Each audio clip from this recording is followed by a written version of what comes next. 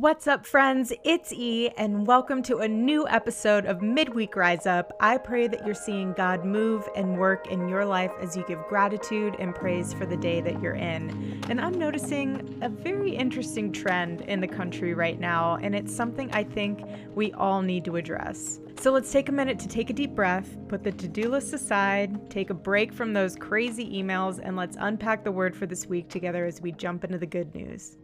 The word for this week is anger. I tell you what, this emotion is more prevalent now than I feel like ever before. Anger, rage, quick tempers, no matter what store you walk into, if you're wearing a mask, not wearing a mask, walking the wrong direction down the grocery aisle, the tension is absolutely palpable. Even though you can't see their whole face, you can just see their eyes and you can see their body language. And what you believe is right, someone else might believe is wrong. And it's just this major tug of war with reality. And since March, I got to tell you, I've been able to maintain a pristine record of not getting into an argument with someone over masks or keeping the 6 feet of distance until today at Safeway. So I'm just going to explain what happened and we'll go from there. So I was walking up to check out at the grocery store, put my groceries on the belt, and the lady in front of me with her mask and her gloves, she's about to pay. She stops and she stares at me. And then I'm staring at her. And then she awkwardly yells, "Get back! You're not 6 feet back!" And I look down, and you know how you have that little circle or square that you're supposed to stand in? Well, I look down and my toe is literally on the circumference of the circle.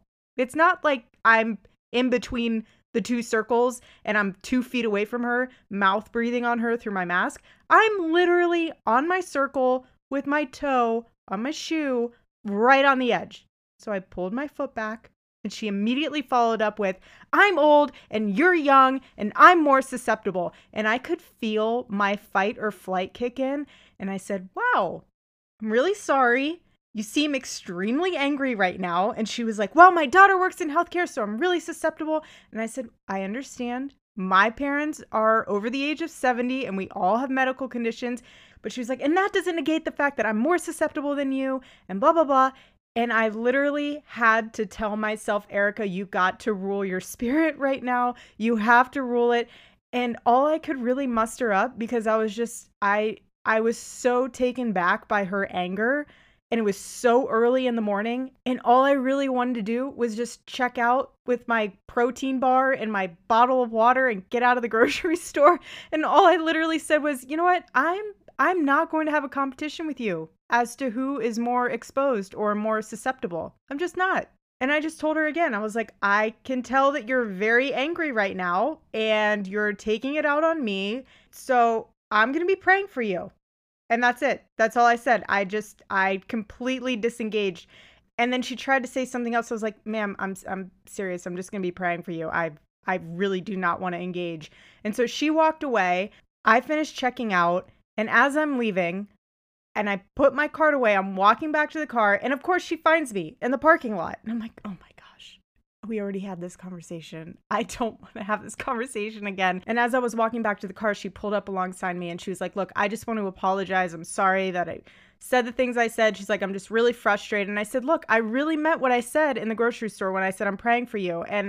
And I was like, there's so much going on right now in this country and the tension is insane and everyone is upset. And she was just completely disarmed. And she was just like, I'm really sorry. Just be well and stay well." And she drove away. And as I got back into the car, it just hit me, especially in times like these, how many of these interactions happen on a daily basis. I have no doubt you on the other end of listening to this podcast have somehow, in some way, whether it's you or a family friend, has gotten to the same conversation, whether you are on my side or her side. But how many conversations actually end like this, where it's calmer in the end than it was in the beginning? Because we're so surrounded by anger. And I think an appropriate question is to ask, how can we diffuse that rather than enhance it? And as Christians, are we allowed to be angry? Is it okay to be angry? And these questions just flooded me as I drove home from the grocery store in silence. Because anger is a very, very dangerous emotion. It causes people to do things they wouldn't normally do. And you can also tell a lot about a person with what angers them and what does not anger them. And psychologically, there's a lot of components about anger when it's not controlled or resolved. Because usually when you're angry, it has to consume a target. And if that's not someone or something else, that anger turns inward and ends up hurting you more than you would actually think. But going back to my grocery store experience, when I was feeling my blood boiling and my adrenaline going and my fight or flight mode kick in, I realized that I had a pause moment, as I mentioned above, that before and after moment of engagement. And I had to stop and think about where in scripture there was a moment that was similar. And I found it in Genesis chapter 4, where God asked Cain, "Why are you angry?" And it's within that question where you have the choice to continue further with anger or rule your spirit. And here's what I'm talking about. To give you some background, in Genesis chapter 4, Eve gave birth to Cain and later to Abel. And in verse 2, it continues that Abel kept the flocks and Cain worked the soil. And in the course of time, Cain brought some of the fruits of the soil as an offering to the Lord. And Abel also brought an offering, fat portions from some of the firstborn of his flock. And the Lord looked with favor on Abel and his offering, but on Cain and his offering he did not look with favor. So Cain was very angry, and his face was downcast. Then the Lord said to Cain, "Why are you angry?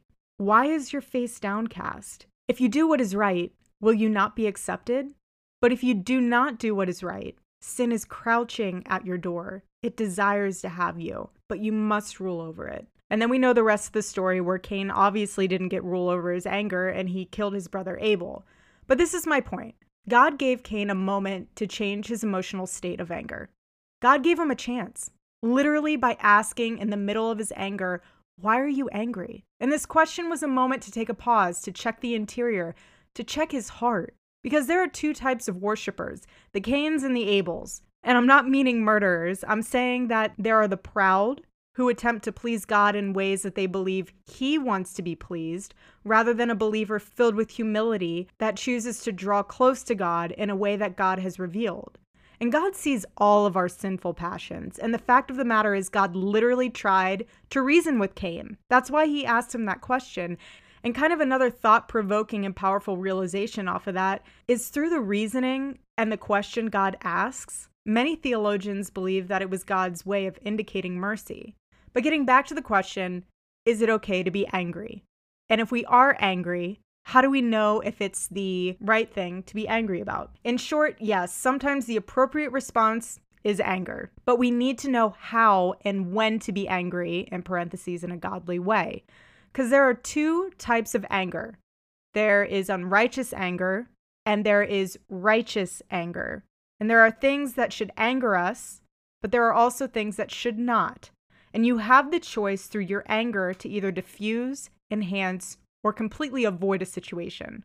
And if you are angry, will your anger be used to harm or restore? And here's how you know the difference, though, if your anger is unrighteous or righteous. I'll first start with unrighteous anger. Let me ask you this. Are you able to have disappointment without anger? Because unrighteous anger really reveals to us the condition of our own hearts. It's sinful anger. It also reveals the spiritual capacity that dwells within someone and the maturity of a person with what and how they handle not getting what they want or things not going their desired way. So going back to the scripture in Genesis 4, God says, "Be careful because sin crouches at the door." Cain literally ignored the voice of God, and God gave him that pause moment, again, to see if he saw what God saw in him and saw in his heart. So if you find yourself angry, have a moment of internal auditing of your heart. Because in Psalm 4:4, it says, "Be angry, yet do not sin. On your bed, meditate in your heart and be still." Because your unrighteous anger also shows who and what your idols are in contrast to God.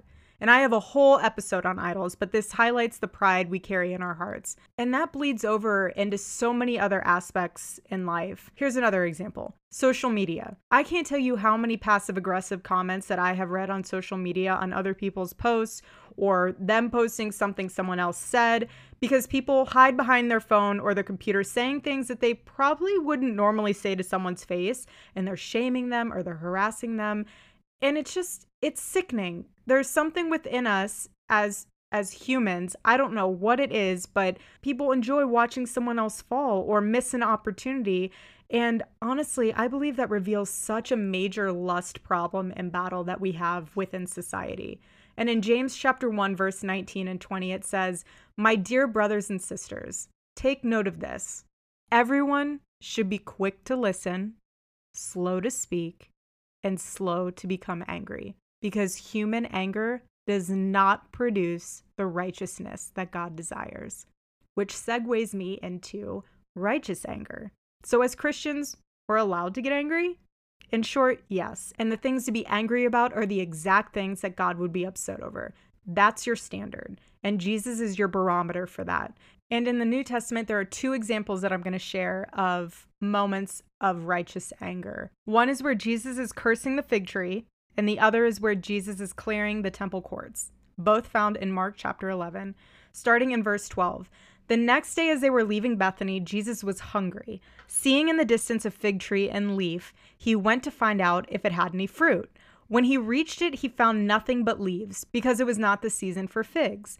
Then he said to the tree, 'May no one ever eat fruit from you again.' And his disciples heard him say it. On reaching Jerusalem, Jesus entered the temple courts and began driving out those who were buying and selling there. He overturned the tables of the money changers and the benches of those selling doves, and would not allow anyone to carry merchandise through the temple courts.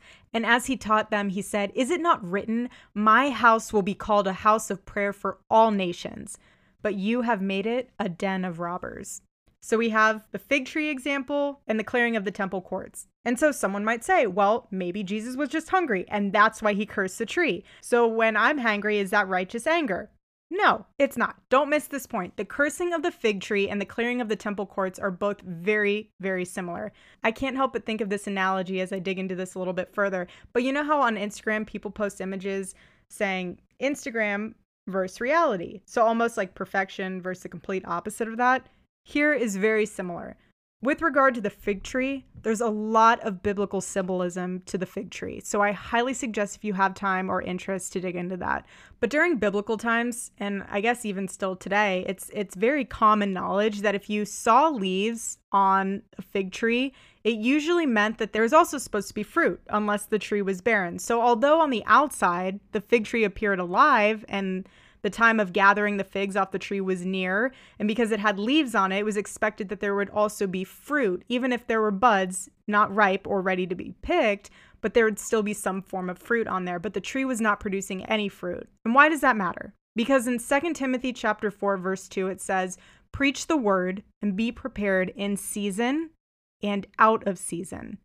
Correct, rebuke, and encourage with great patience and careful instruction." And with the temple, although on the outside the temple made it look like it was a house of worship and looked like religious activity was going on the inside there was no real worship going on. They had the right words down, but their hearts were so far from God. And the Lord's anger was the only thing that spoke to the hearts of those that were supposed to be helping others within the church draw closer to him. With both of these examples, it's showing that you can be angry, but do not sin in your anger.